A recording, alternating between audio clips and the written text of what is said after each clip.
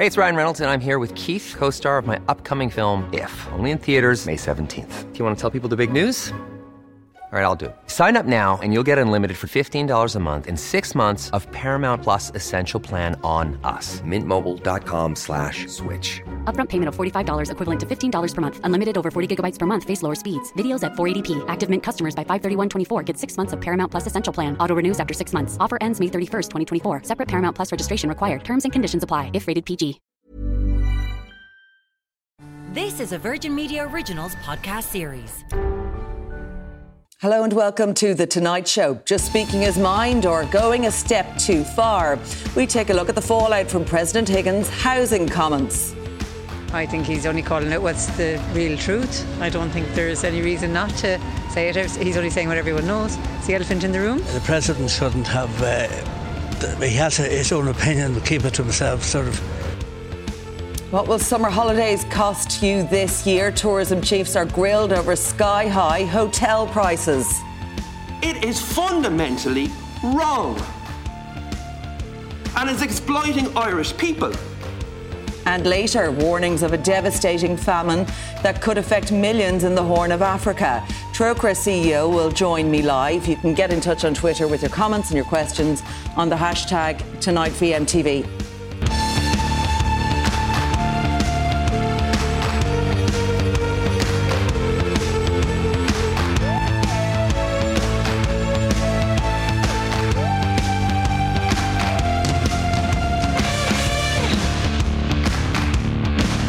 Speeches by Irish presidents are, by definition, rarely news-making, but that changed in a big way when President Michael D. Higgins let rip on housing policy in this country.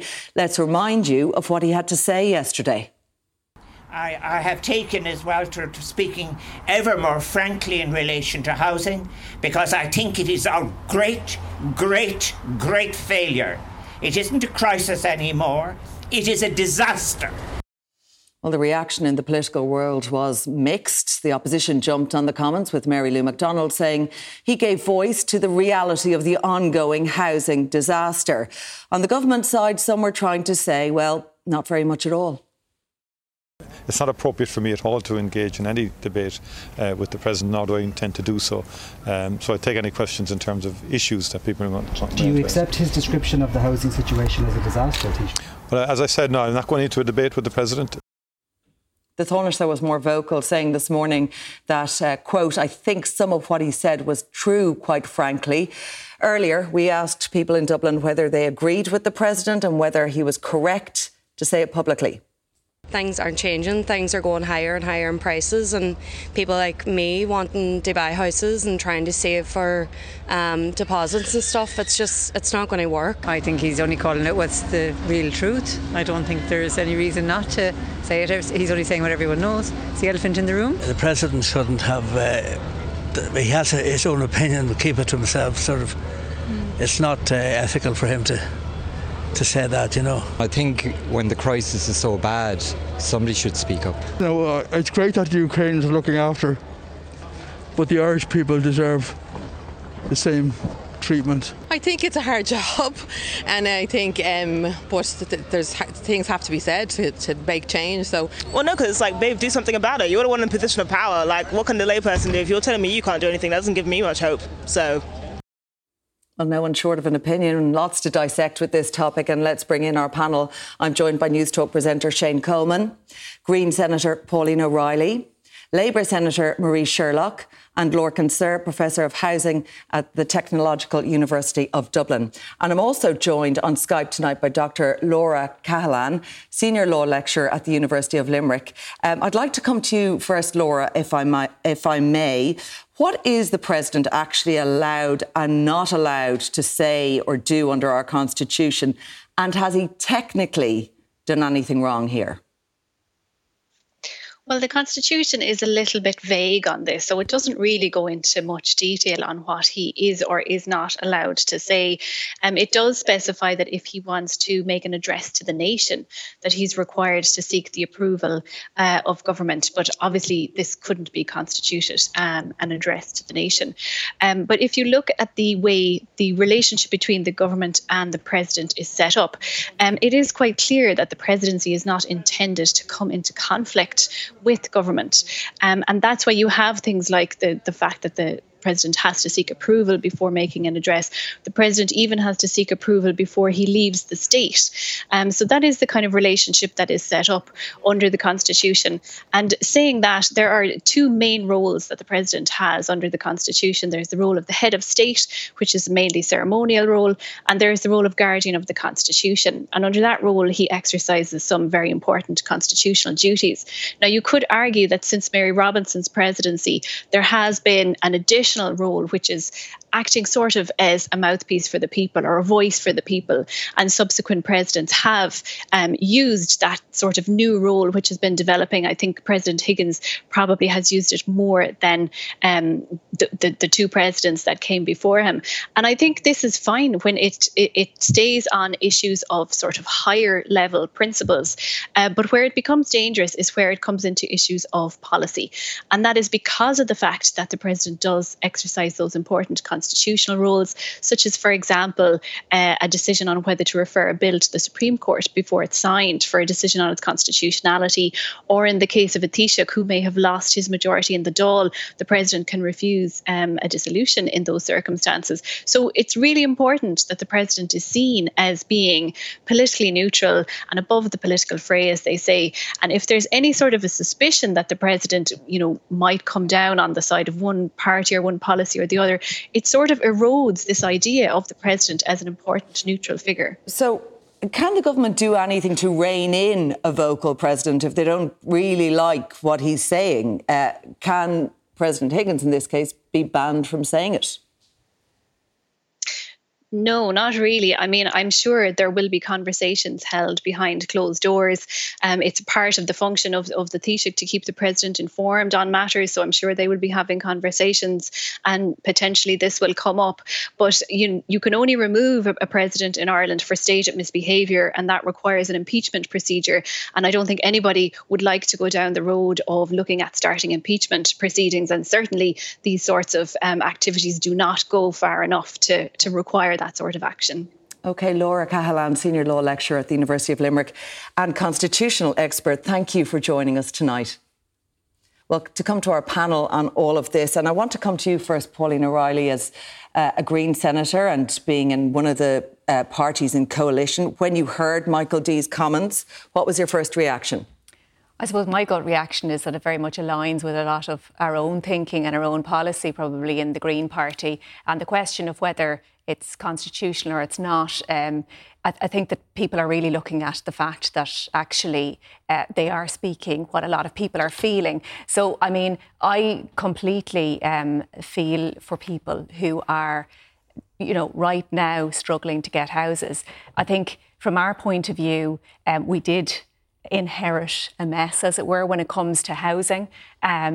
But actually, this is the most ambitious housing programme in the history of the state, with $4 billion a year going into housing, under Housing for All. You were in government a decade ago. Well, absolutely. But I mean, this is actually a decade later. Exactly. And I think that's the point that Michael D. Higgins is perhaps making today. Well, we haven't been in government for all that time. And actually, we are in government now and the changes are happening. But you said that he wasn't. What he was saying was aligning with your policy. But in fact, he was saying it isn't a crisis, it's a disaster. It's never been referred to by the Green Party, I don't think, as a disaster, and that housing and the basic needs of society should never have been left to the marketplace. Arguably, it's still being left to the marketplace in the way that the private investors are involved within this Housing For All programme. $4 billion a year from the state is going into housing, and that's more than ever before. And actually, since the start of this year, there's 35,000 commencements. There's more people who are first-time buyers in the first 3 months of this year than for a decade earlier.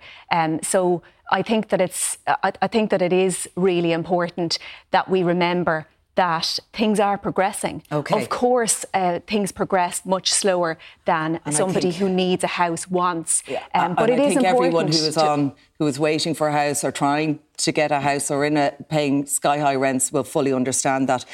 Just to bring you in on that, Marie Sherlock, Michael D calling it as a disaster and a great, great failure. The reason politicians perhaps won't disagree with him is because they know it's true. Of course, and he was absolutely spot on. The state is failing. The 3,000 children are going to bed tonight homeless.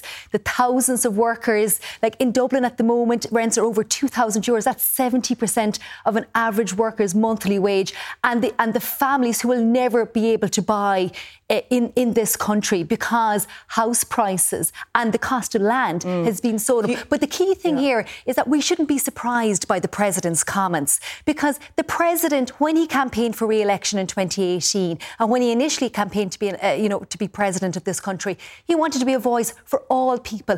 And so many thousands of people in this country are affected by the housing. Do you think he overstepped the mark when we heard from Laura there on the constitutionality of it and whether or not, his role being head of state and guardian of the Constitution? And yes, he's been more vocal and seen himself as a voice of the people, but is that his remit? Well, hundreds of thousands of people in this country voted for him because he said he wanted to see sustainable communities built in this country. He wanted to see greater fairness. That was the campaign themes that he ran on in 2018. And his comments yesterday were utterly consistent with that. Ultimately, his comments last night, I think, were reflecting what so many people are thinking out there. And they were absolutely necessary because I think people are coming to us today and saying he's dead right. Shane, is it coming from the President that it reignites the fire on this, that essentially we've been talking about this housing crisis for so long, the language around it has become so normalised that this is maybe a necessary step now? I don't buy that. Personally, I don't think President Higgins' speech is going to dramatically change anything. I think everybody... what did he say that we don't already know? There'll be a hullabaloo about this for a week and then we'll all move on. Well, he was calling out... He was critical of government. Oh, yes, that's a different issue. And I think that is a problem. And I wonder if Marie was sitting here as a government TD and, say, Dana was president and Dana was interjecting on an issue of, say, social policy. I wonder would the Labour Party be quite so keen on a president getting involved there. I think what Michael D Higgins did was wrong. I think the president has to be above party politics. And Laura... The president has a mandate. Well, hang on, let me finish the point. I didn't interrupt you. Laura laid out the point very well. One of the few key roles the president has is this issue of if the Dáil is the power to dissolve the Dáil. That is a hugely important power, very rarely ever exercised. I think it's come up once potentially in my lifetime, but who knows when it'll come up again. And the president has to be, I think, to be absolutely above politics and be seen to be above politics. Does the issue of housing not go beyond politics in this country, Shane? Do you know what? It's a basic need, isn't it? Shelter, none of these things... The Constitution doesn't matter. It is a basic need that is being ignored for so many people in this country. Whether it's being ignored or not, we can have a debate about it. I'd far rather talk about solutions than describe what word we can use for whether it's a disaster or crisis. I'd much rather talk about solutions, the kind of stuff that Lorcan does.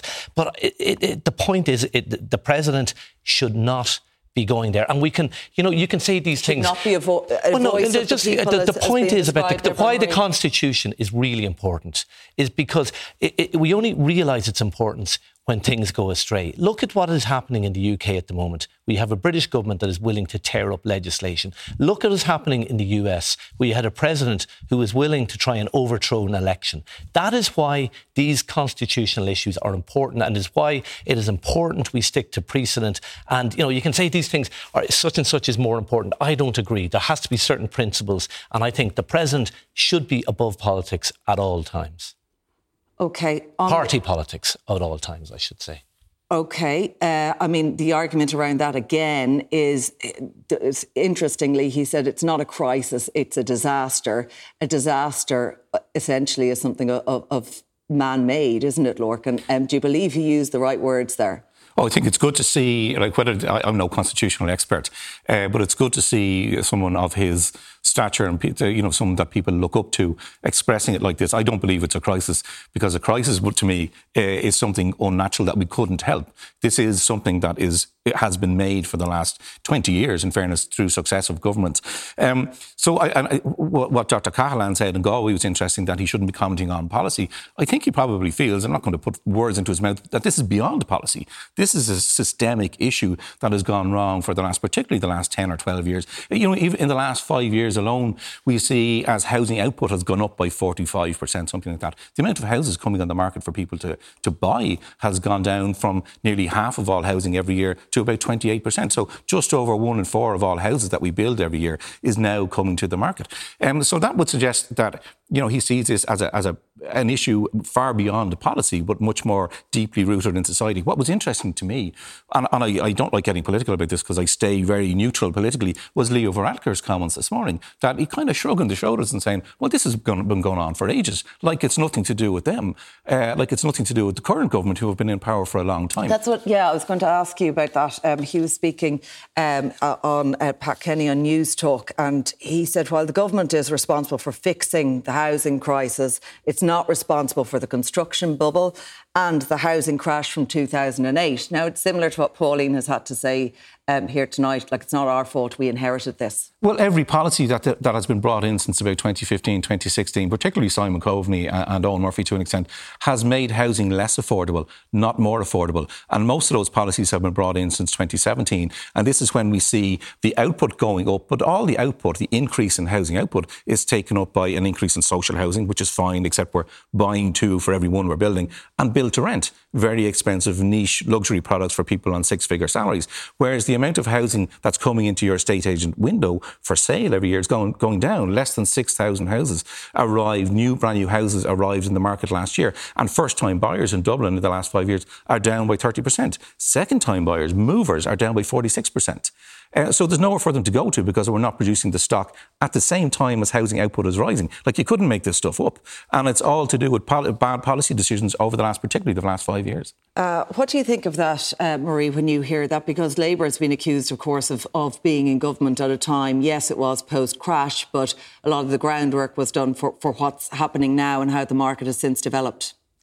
Well, Labour was in government when obviously the crash had just happened, and as Lorcan described there, decisions made in 2016, 2017, the introduction of build to rent, the introduction of co-living, which thankfully has been banned now. It's decisions made over the last 6 years when we had when our public finances were generating surpluses in this state, that we have squandered the opportunity to seriously turn around the housing shortage. And yet the decisions, even as late as last year, we had a major outcry because there was going to be an institutional investor purchasing homes built in Maynooth in County Kildare. Well, this has been going on in Dublin for years, and a government decision was made that stamp duty, 10% stamp duty, is applied to the bulk purchase of homes, but not to apartments. So are apartments not homes themselves in Dublin? So the key issue is it's been policy after policy. And the area where I know best in Dublin 1, Dublin 7, Dublin 3, people talk about if we've more supply, then house price will go down. Well, when you look at this, it's not a problem of supply there. We've got about 4,500 co-living, student accommodation and build to rent going through the planning system under construction. And there's only about 2,500 conventional apartments. And the key issue is, because of the type of supply that we have, we're not going to provide affordable homes for people anytime soon. And it's all because of policy decisions that have been made in recent years. Bottom line, Pauline, are the Greens comfortable with that in government? Can they really be? When you hear now what Lorcan has had to say, his view on it, and what Marie is echoing, what a lot of people would think about supply and affordability for those who desperately need it, are you really happy with the policy? I mean, I have to take issue with the government. The current government has been in for a long time. The current government hasn't been in for a long time. There's one particular party that was in government for a long time, and they were in government when some of those decisions were made. And Housing for All is a different policy. And so we are seeing some changes as a result of that. But as I've said, these changes are not going to be overnight, but construction numbers are up, first-time buyers are up, social houses, that's up, cost rental. And so there's a mix in the marketplace that wasn't there before and that now is. But I think vacancy and dereliction is something that the President did mention. And that, I believe, is something that, you know, is very close to my heart. That's a thing that really does have to be done. For a while. Shane, something that Michael D said, it's the mad speculative money that is destroying our country, which we are welcoming, which we shouldn't be.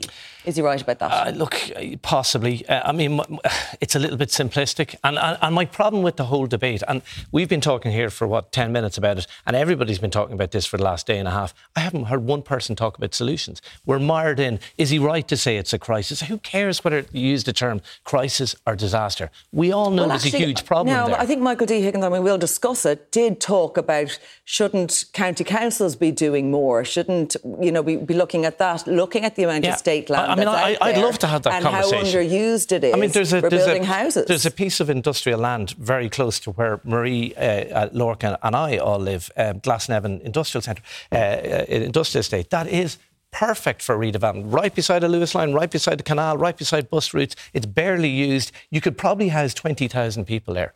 And it is sitting almost idle. And every day I look at it when I go past it and go, why isn't that being developed? Why?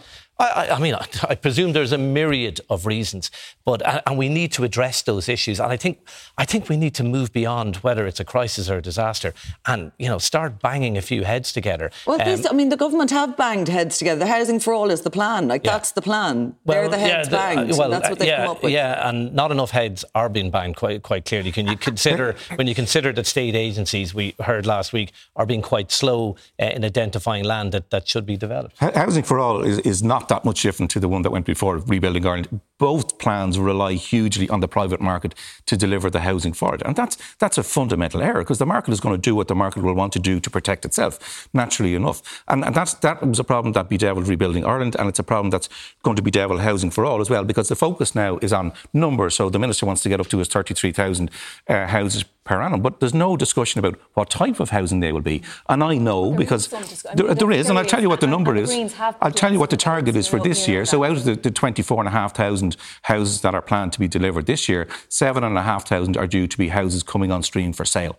That's it. 7,500 out of 24,500. That's from the Department of Housing own officials, who are the real culprits in all this, to be really frank with you. So that's the level of ambition there, which is a very low ambition. So do you think, so it's being described as a great, great failure, which many people do agree with insofar as, the sentiment around it being a disaster. Can the Housing for All plan change that? And can it be, if you don't believe it can it be rescued? Yeah, I think at the heart of most housing delivery, so Housing for All is about delivering housing and different types of housing for different groups of society. The problem is it's putting the emphasis on the wrong type of housing. Now, behind housing delivery is planning policy. And the problem we have is very poor planning policy for the last 10 years, if not 15 years or more. And planning policy is determining the type of housing output we have.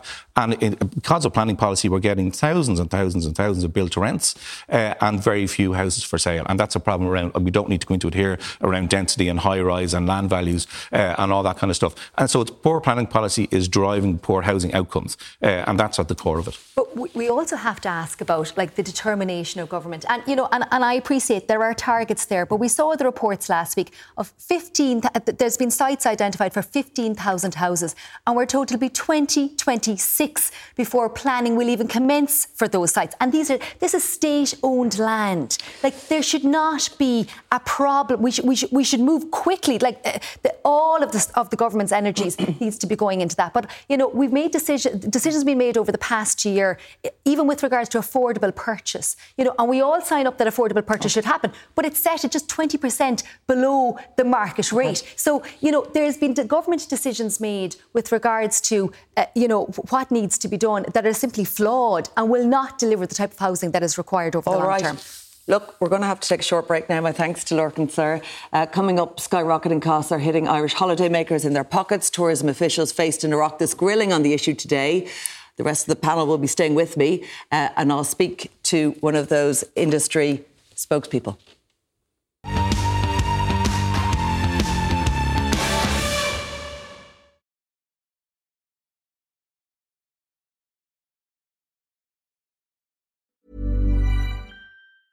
Selling a little or a lot?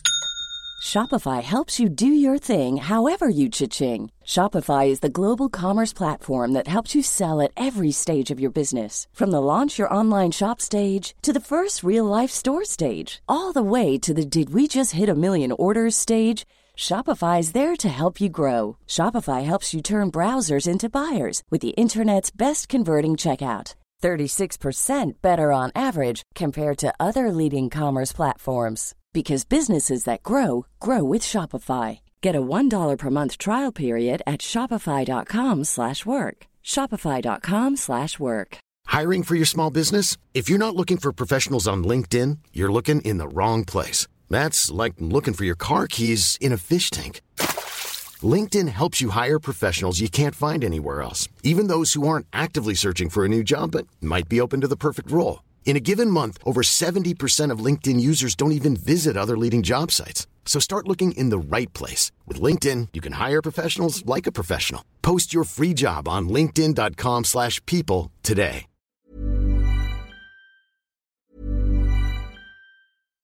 When you make decisions for your company, you look for the no-brainers. And if you have a lot of mailing to do, Stamps.com is the ultimate no-brainer. It streamlines your processes to make your business more efficient, which makes you less busy. Mail checks, invoices, legal documents, and everything you need to keep your business running with Stamps.com. Seamlessly connect with every major marketplace and shopping cart. Schedule package pickups and see your cheapest and fastest shipping options from different carriers. With rates up to 89% off USPS and UPS rates. And with the Stamps.com mobile app, you can take care of mailing and shipping wherever you are. Make the same no-brainer decision as over 1 million other businesses with Stamps.com. Sign up with code PROGRAM for a 4-week trial, plus free postage and a free digital scale. No long-term commitments or contracts. That's Stamps.com. Code PROGRAM.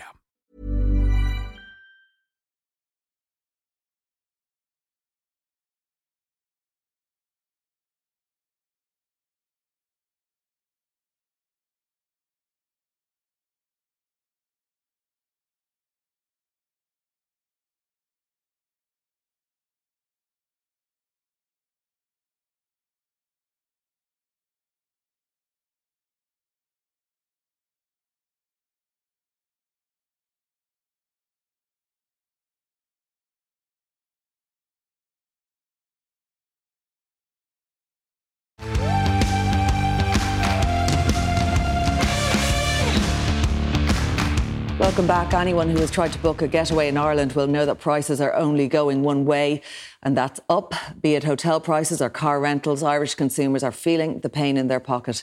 But tourist chiefs were up in front of the Oireachtas committee this afternoon, and the politicians didn't hold back. What I don't accept, in particular as a sports fan, is if there's a big game in Croke Park or the Aviva or there's a concert in the Tree Arena, the exploitation that can happen in terms of rates going exponentially through the roof for hotels. It is fundamentally wrong. And is exploiting Irish people. Well, I'm joined again by Shane Coleman, Pauline O'Reilly and Marie Sherlock. And also joining us now is Eoin O'Meara Walsh, CEO of the Irish Tourism Industry Confederation. Eoin, you're welcome to the programme. You were at that Oireachtas briefing today. It was Shane and his colleagues giving you grief. I presume you expected all this to happen. Well, yeah, I mean, it was an interesting meeting, let's put it that way. It was quite a grilling to a certain extent by the politicians, with a particular focus on Dublin hotel prices and a lot of last-minute prices that are in the Dublin market that are, to my mind, excessive. Now, we keep hearing about last-minute prices. What is a last-minute price? Like, how are you talking about if you're looking to book somewhere for tomorrow night? Or are you talking about or even in this the next 3 weeks? Even this month, I mean, before we even came into June, about 85% of Dublin hotel rooms were already booked out. So there's an acute supply shortage, and hotels are also obviously faced with the inflationary cost pressures that a lot of businesses are faced with. So prices have gone up. If you look at the last available monthly rates that we have, prices for Dublin hotels, for example, and I'm here on behalf of the broader tourism industry, which includes far more than just Dublin hotels, but prices in Dublin for the last month that we have went up 16%, which is quite a sharp increase. Explain that. So what was the average price of a hotel room in Dublin last month? €155, which was 16% up on the same month in 2019. That's the average daily rate. So that's just worth keeping in mind. So if you see a price on these various travel websites or booking sites and you call the hotel, you're going to get it for a lot lower, because I don't think anyone would believe that the average price for a Dublin hotel room last month was €155. Well, it was. That's collated by an independent third-party source. So it's not. That's what people are paying for. That's the room prices that are out there and online are not necessarily what people are paying for. Yeah, the average daily rate that rooms were sold at last month were €155, which was up 16%, which, as I say, is a big jump, but it's largely explicable by inflationary costs. The prices that are in the media at the moment and people are discussing are a lot of the time last-minute availability prices, and I think those prices are there, but people aren't booking hotel rooms for €700 a night because they simply can't afford it. I don't think they should. I wouldn't be booking a hotel room. But that might mean the difference between going up to have to go to visit someone in hospital. You know, they are decisions that people are having to make. A small number of hotels and hoteliers in Dublin, only in Dublin really, are charging, to my mind, excessive prices. And they're doing themselves and they're doing the wider hotel sector and wider tourism industry a disservice. And I think they should be called out for that. I think generally Irish tourism remains value for money. It's never going to be the cheapest destination. Okay. But the experience that the consumer gets, whether it's the domestic tourist or the international visitor, generally tends to be quite strong. And we have to maintain that and guard it into the future. OK, all right. Well, if those prices are very high, you'll face a big challenge in doing that. Shane, about this issue around hotel prices, we've been hearing about this for months now, really. Mm-hmm. Actually, it seems since we emerged from lockdown. Yeah. Look, I think Owen summed it up well. It's particularly a problem in Dublin. I've heard of Cork as well. And I have to say, anytime we as a family have looked to go away for a weekend, kind of last minute, a few days to go, you look at the prices and you just go, forget about it. It's not unique to Ireland, I have to say. We also looked, we eventually tried to get away after our first holiday with COVID, first weekend away. We looked at a number of cities, Amsterdam, a few cities in Italy. We were kind of shocked at the prices that we were quoted. We ended up not going because it was just too expensive. Then you hear anecdotally, like, for example, a colleague even here was thinking about a weekend in Cork or Kerry, and it was cheaper for him to book flights to Malaga and stay in a hotel there for a week. Yeah. So, you know, you are hearing that it's not simply a Dublin issue. We're never going to compete with the south of Spain on prices. That is just the economic reality. That's always been the case. But I think the key thing here is the reputation of Ireland and ensuring that we have a sustainable business going forward. And I think that you're quite correct in that, you know, it is doing damage to others. And there's no real reason why a last minute price should shoot up. I mean, it's still the same costs to the hotelier, really, whether it's last minute or it's 3 months before. And there has been like this created expectation that if you book something last minute that it's going to be that much. And really, you know, what businesses should be looking at, and I totally take on board, and I think that the costs have, you know, increased because of inflation. But what businesses really need is to have repeat customers. They do. And hotels in general. And with that, they were lobbying, and I think your sector was lobbying for the 9% tourism rate to remain.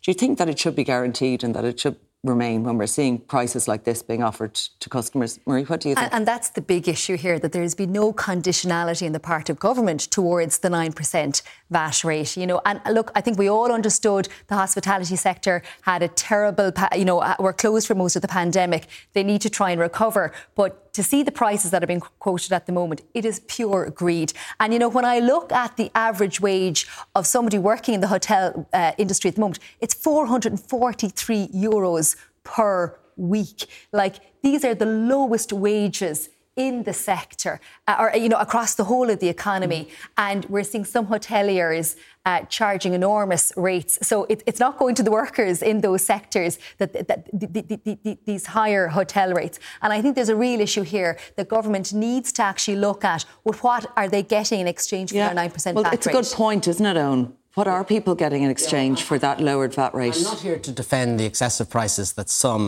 a minority of hoteliers are charging, but I am here to defend the industry. And it's the largest indigenous industry the country has. It's the biggest regional employer. So I think sometimes we have to look at it in the round. If you look at parts of the Wild Atlantic Way, there's precious little other economic development or regional balance but for tourism. So we have to be very, very careful that we don't withdraw pro-tourism and pro-business policies because of focus on particular Dublin Are you worried hotel about stock. damage to the industry? Because we know that, you know, the prices that we saw, we got this rip-off holiday tag here from 2006 onwards for the prices that were being charged. Yeah. And that did hugely impact on tourism. We got into trouble in 2006, you're right. The value for money ratings of Ireland fell. And then when the financial crash arrived, obviously travel and tourism globally suffered, but Ireland took much longer to recover in terms of a tourism perspective. We don't want to repeat that mistake. But I think we have to, it's quite nuanced, it's quite complex. There's 22,000 bedrooms in Dublin, for example. About 15% of those have been taken out of stock by the government for, you know, Ukrainian refugees and humanitarian reasons. Hotels being paid handsomely for that. And hotels being paid handsomely for it, and it's the right reason. But remember, that leaves about 18,000 bedrooms in Dublin, and they're full tonight. And there's not going to be 18,000 people in the lobbies of those hotel rooms tomorrow morning complaining about the price, because a lot of them have got it at the average daily rate, as you can imagine. It's a critical industry for the country. It's critical that we see sustainable recovery. That takes 3 or 4 years, and we need the government to stay the course. And the industry equally needs to make sure that it offers value for money at all times. OK, the other issue that could put people off travelling here are the price of car rentals at the moment. I think we can have a little listen to one government minister and what she had to say about all of that today. Those rates are just unaffordable for people, let's be frank, for tourists coming here, for people hiring cars. It's just not. It's not attractive for somebody to come here to holiday here with the price of, car rental. It's just not feasible. And I think these are issues that I think the market themselves are going to have to address, because nobody's going to be renting a car with those prices as they currently stand. Like, we're hearing, Shane, about €2,000 and €3,000 for a few days to rent a car. Bonkers. That would certainly put you off, you know, travelling around Ireland and seeing the likes of the Wild Atlantic Way. Like, I wonder, as a country, are we more prone to milking it when times are good? I mean, I know Owen's that's your job, and you make a compelling case defending the sector, but I did get a sense last year, we holidayed like pretty much everybody else in Ireland the last 2 summers. I got a slight sense in some of the places where business was really, really good that a lot of restaurants and hotels and stuff could take or leave my business. You know, you came in at a minute to 12 and it was like, no, sorry, or a minute to 11, breakfast is finished, or the place is full for restaurants with lots of tables, or places taking no cards, cash only, and there's no ATM in the village. I got that vibe the last time, I have to say. And I just wonder, when times are good, are we, I'm mixing my metaphors here, but we're killing the golden goose, and there's a real danger. For some reason, car rental has always been extraordinarily dear in this country. But especially so, I believe... Of late. And I think one of the reasons behind it is that a lot of companies sold off their fleet when we went into lockdown, and they were shut. At the same time, it's the likes of those companies, I presume, were being supported by government. They should be back up. You don't have to charge £3,000 though either, though. You know, you can charge a reasonable rate. Yeah, it's a little bit like the hotels. It's appalling that, you know, there's just a culture there of charging an awful lot more and using the supply and demand issue as an excuse. To be honest with you, I've heard the exact same cost of $2,000 for a car in Spain. So I think we have to remember that that there is inflation everywhere, but it's certainly in the car rental, it's beyond inflation to something else that is actually putting off people coming and leaving their own countries because they have to hire a car wherever that might be. So it's not just Ireland, I think, to be fair. And I think, like, you know, in response to some of Shane's comments, like, most people involved in the tourism sector, they're in small businesses. They keep a local economy going in very small towns all down the Wild Atlantic Way, which is my own constituency. You know, so most people are holding their businesses together over the last 2 years, and it's been very tough. Pauline, what do you make of the prices? Because there was a lot of anger, and even tonight we're talking about Dublin hotel prices, but there's a lot, and it was a lot of rural TDs who were getting at tourism bodies around the price of Dublin hotels. But anecdotally, this problem is right around the country. Do you think that there better value could be had in areas of Galway, and that people are indeed trying to recoup their losses? Well, I think that that's quite clear from the averages presented from Owen that those high prices, they're the ones that hit the media. They're the ones that obviously politicians should, and including government politicians, should be highlighting, because they are outrageous. You don't think it's the reality? But no, it's not that I'm saying it's not the reality. I'm saying it's not everyone, and it's not every hotel, and it's not every B&B. But, we do have the Hospitality and Tourism Forum, and that has been meeting consistently with those involved in the tourism sector, not just hotels, and that's co-chaired by Catherine Martin and by the Taoiseach. So, and I think that they are certainly making it very clear that it's not sustainable for these businesses to continue like this and still have the same kind of support. That's the worry, isn't it, about how long all of this can last, and whether people just get fed up and decide not to go for the weekend away, or if you're abroad, you're hearing about Ireland's actually a really expensive place to holiday. I'm not going to bother. Well, this is I suppose the really important thing here, the reputational damage. And ultimately into the future, we're going to have to encourage more and more people to holiday at home, because obviously we need people to be travelling less by airplane if we're going to take our climate targets seriously over the next decade. But in terms of, these headlines that, are appearing on such a frequent basis, certainly they're putting people off the notion of people will say, do you know what? It's more than just headlines. I was really trying to book a breakaway or do something or enjoy a family holiday. We haven't done it in ages, and we simply can't afford it. And briefly, Owen, do you think the situation is going to improve? What are you going to do within the sector to ensure that it is good value for people? Yeah. Well, I think value is critical. So, there can be a big focus on price, and we're a high-cost economy. We know that. So prices are higher than we'd like, but that's largely driven by inflationary costs. It's not just an Irish phenomenon. It's an international phenomenon. I think the thing to remember is that there's 20,000 businesses within the tourism and hospitality sector. The vast majority of those are SMEs right up and down the length and breadth of the country. The vast majority of those operate a labour-intensive business with very fine margins. I think you mentioned Minister Catherine Martin has been very supportive of the industry, as has the government during the dark times. 2022 is a strange year. There's pent-up demand, there's deferred demand. There's deferred demand from previous years. So it's a strange year. I think rooms will get cheaper, will get better value, because I think there'll be more supply come on stream, and that's ultimately going to moderate price. But I do think 2023 is going to be a more challenging year for Irish tourism. So it's incumbent on us, the industry. It was strange this year. It's more challenging next year. The industry, you're not leaving us with much hope. Industry to offer as good a value for experience as possible, and incumbent on the government to partner with us on that. All right, OK. We'll have to leave it there. My thanks to Shane Coleman, Marie Sherlock and Ona Mara Walsh. Pauline will be staying with me after the break. How a crisis on the Horn of Africa has been described as the climate crisis happening right before our eyes.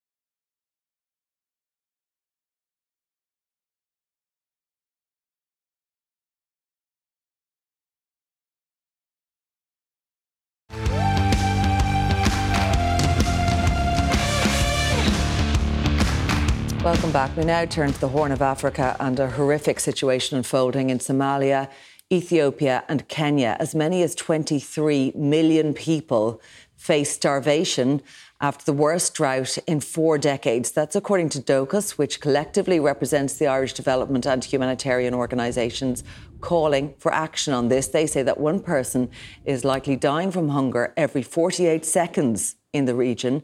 And in Somalia, where famine is looming, 350,000 children could die by the end of the summer, according to recent UN predictions.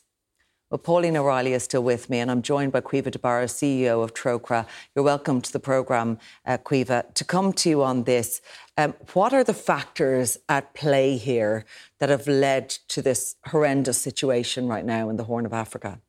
So the key causal factors are, number one, the conflict which exists throughout the region already, but also the invasion of Ukraine by Russia earlier this year has compounded other factors.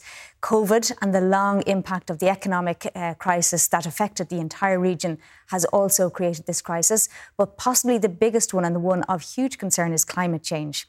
So in the Horn and East of Africa, Ethiopia, Somalia, Kenya have been affected by the worst drought that we have seen in 40 years. Those countries have been affected by 4 successive failed rainy seasons, and we're heading into a 5th one. Now, the region is used to dealing with drought. Drought is not uncommon, but the frequency and the intensity of these droughts, that is extremely uncommon, and it is entirely due to the effects of climate change. So it's the compound nature of these factors. Right before the invasion of Ukraine, the number of people in hunger globally had doubled as a result of COVID, conflict and the climate change crisis. But it's now gone up by another factor of about 50 million people. And Caoimhe, you've covered many famines, many droughts in many, immensely troubled regions. How different is this one? What are your people on the ground saying?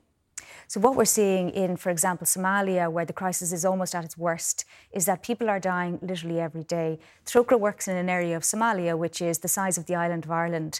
We work with local organisations that provide healthcare to a population of 230,000 people. People are walking for days and days to reach informal camps near where our health centres are. And we're hearing stories such as one from a grandmother who arrived with 2 small grandchildren. She lost her daughter and 4 other grandchildren on the way. And that story, while it's tragic in itself, is not uncommon. This is happening almost all the time. People are burying their family members on the roadside as they walk to seek help. Pauline, we're not hearing an awful lot about this. And I know that groups like and Dóchas and Trócaire within Dóchas are saying, you know what, the international community needs to stand up, needs to do something about it. The Irish government needs to do more, needs to speak out more. Would you agree with that? I think that, Caoimhe is doing great work in Trócaire, and so many of the NGOs are. And it is always a challenge to get media coverage of these issues. People, I think, are empathetic. I'm actually not talking about media coverage because we're obviously covering it here tonight, Pauline. Well, absolutely. But in fairness, it is difficult to get. I mean, this really is a news programme for every day. There are that many people who are at risk of dying. And already in the world, 1 in 5 children under the age of 5 die from malnutrition.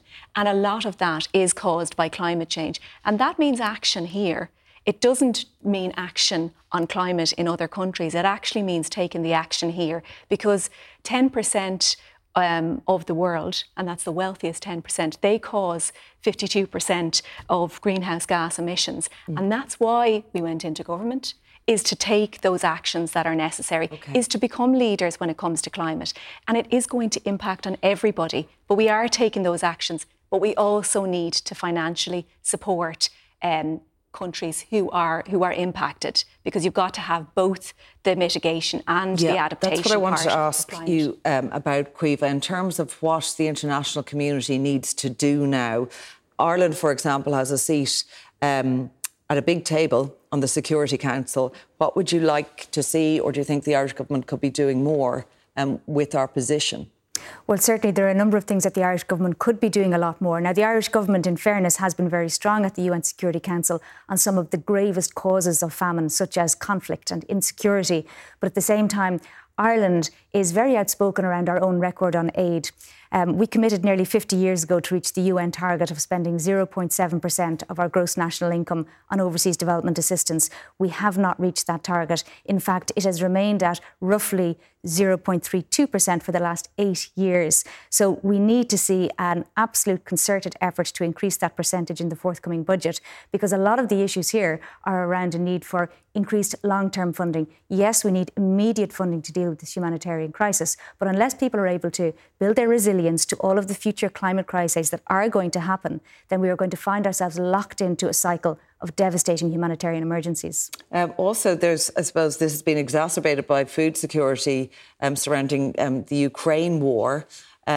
So politically, there could be something more that could be done around that as well. It's not just it's resolving something that economically would hugely help the country. Well, I think we do need to see grain getting out of Ukraine, and there is a massive problem with trying to create that channel for safe passage of grain out of Ukraine, and it's impacting on the entire world, but it particularly impacts in some parts of Africa, the very poorest people in the world. And we talk a lot about how it impacts on agriculture in this country. It does, but it really, really, and this is the same with everything to do with climate and everything to do with food security, it always impacts the people at the pointy end, the people who are most vulnerable. That's children, and that's those living in the poorest areas of the world. They don't have the economies that are there as a backup plan. They can't pour money in.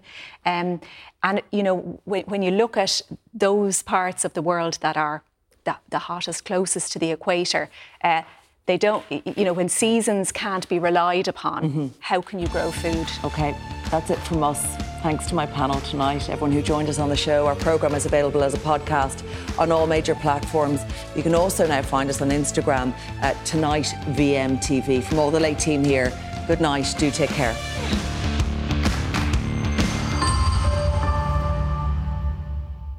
This is a Virgin Media Originals podcast series.